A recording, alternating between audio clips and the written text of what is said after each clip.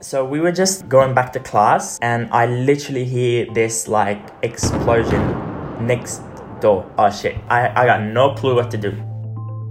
Hi everyone, my name's Emil and you're listening to Pali Talks, the stories of Palestinians that go beyond the headlines. For our first episode, we're listening to the story of Mahmoud. Mahmoud, tell me a little bit about yourself. First of all, my name is Mahmoud Abumarzou. I'm from Palestine, Gaza specifically. Let's start from, when I was young. So, when I was young, I wanted to do as many hobbies as I wanted. I did horse riding, I did swimming, I played soccer, basketball. Like, I don't know, whenever there's like a sport that's like exciting enough, that's not cricket, I'm happy to join. And then horse riding was a weird one because it's actually a huge culture in Gaza. Like, it is quite complicated because even though like Gaza, the place that everyone knows, yes, that's the place that had experienced 3 wars in 6 years. Yes, it's the same place that like, yes, it's under siege, it's all that stuff. But at the same time, as a Palestinian growing up in Gaza, that becomes the benchmark, or that becomes the normal. You get desensitized for everything else. And so you have to carry out your life, or you have to like live your life to the best possible, regardless of the circumstances. And whenever you get a reality check, you do like remember, okay, yes, I can't go horse riding this Sunday because it's war. But once that's over, you're like, that's it, back to life.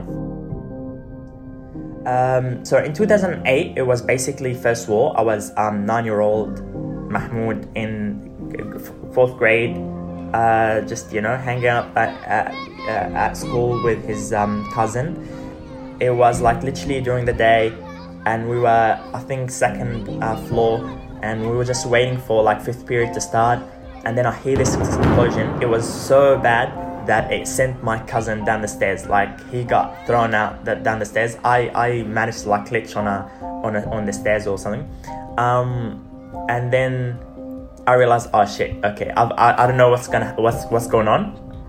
I know this is like Israel, but I was like, I got no clue what to do. So what we did is like everyone went to the principal's room. It was the entire school was there.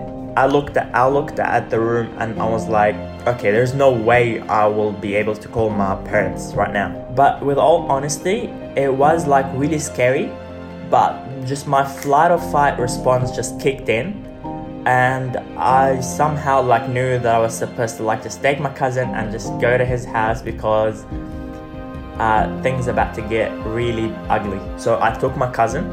We were the same age, by the way. So I took my cousin and we ran, and I was like, look, I know where your place is. It's closer than my place. Let's just run there. It doesn't matter. Whatever happens, but let's just go. I took him and we literally just like ran to that place. And once we got there, we got safely, alhamdulillah. And then I called my dad from his place, and then my dad came. He took me, and then we went back home. And that was literally the event that led to a 21-day long war in 2008. I experienced a lot of different, like, let's call them unique experiences in during wars, but that one was literally the first time I realized like I live in a war zone. At least 25 Palestinians have died and hundreds have been injured during protests on the border between the Gaza Strip and Israel. Breaking developments in the Middle East as clashes flare again in the Gaza Strip. Explosions rocked the streets of Gaza City overnight as Israeli airstrikes intensified. A few years ago, over 30,000 Palestinian laborers from Gaza used to use this crossing point to get into Israel and work. Now the crossing is completely close to them. And while the world concentrates on the food and supplies that can't get into Gaza, the other unfolding tragedy are the people that can't get out. It's a tough period. People die, of course, people die during wars. But I honestly, like, I lived 4 wars. So by the time it was like the second, third, That's it. Like, I was like, okay, just like there's the World Cup every 4 years, there's just like this war every 2 to 3 years. But during the war, it is stressful, it's hard, it's scary, especially for 15-year-old me, 12-year-old me, 9-year-old me. Like, it was tough. But I always was this person that was like, you know what, it doesn't matter, like whatever happens. Other people, like my mom, for example, like they never got used to it. It was always scary. It was always like the first time. But then you also remember that, oh wait, not only did we just experience war, we're only going back to this blockade or like siege that has been going on since 2007. And it's just like, oh, we're still here.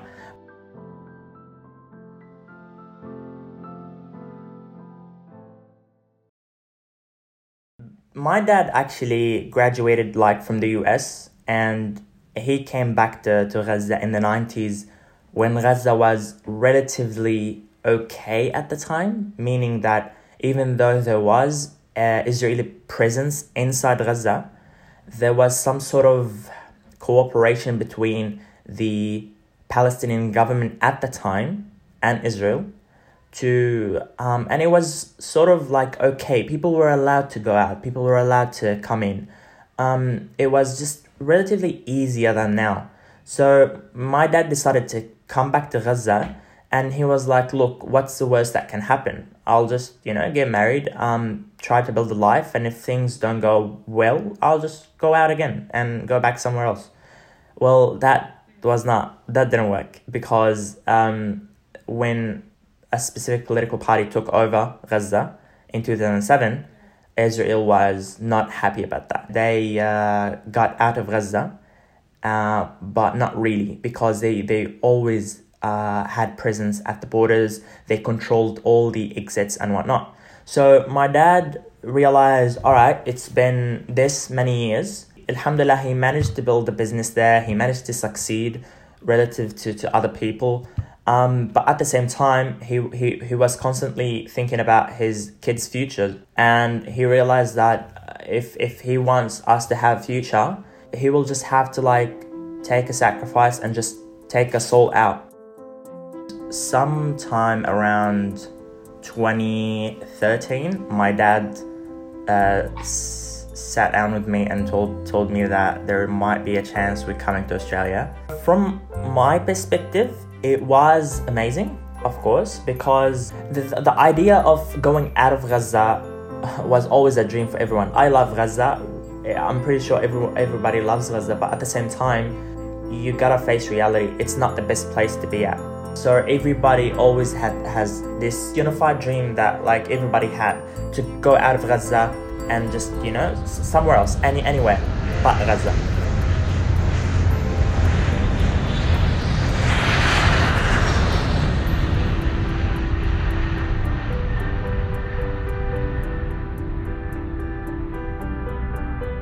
Everything was different. It's like comparing bicycles to cars. I mean, yes, they're both modes of mobility, but which one would you choose? A car.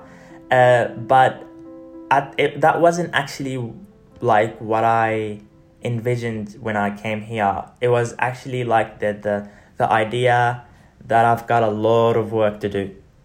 I knew that I came here, and now I have this expectation that I need to succeed, because I was privileged to come here because my dad made a decision and sacrificed everything he had in Gaza. So now I have this expectations on my shoulders that I need to succeed, as opposed to someone who was born here and there is no benchmark they can compare it to.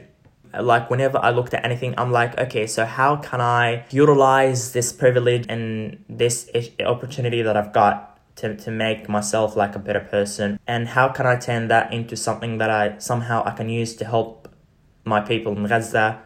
Because till this day, I really miss my friends and family, but I know that it's better for me here, and I know that I will be able to help them and my country and my city of Palestine and Gaza by being here rather than being there.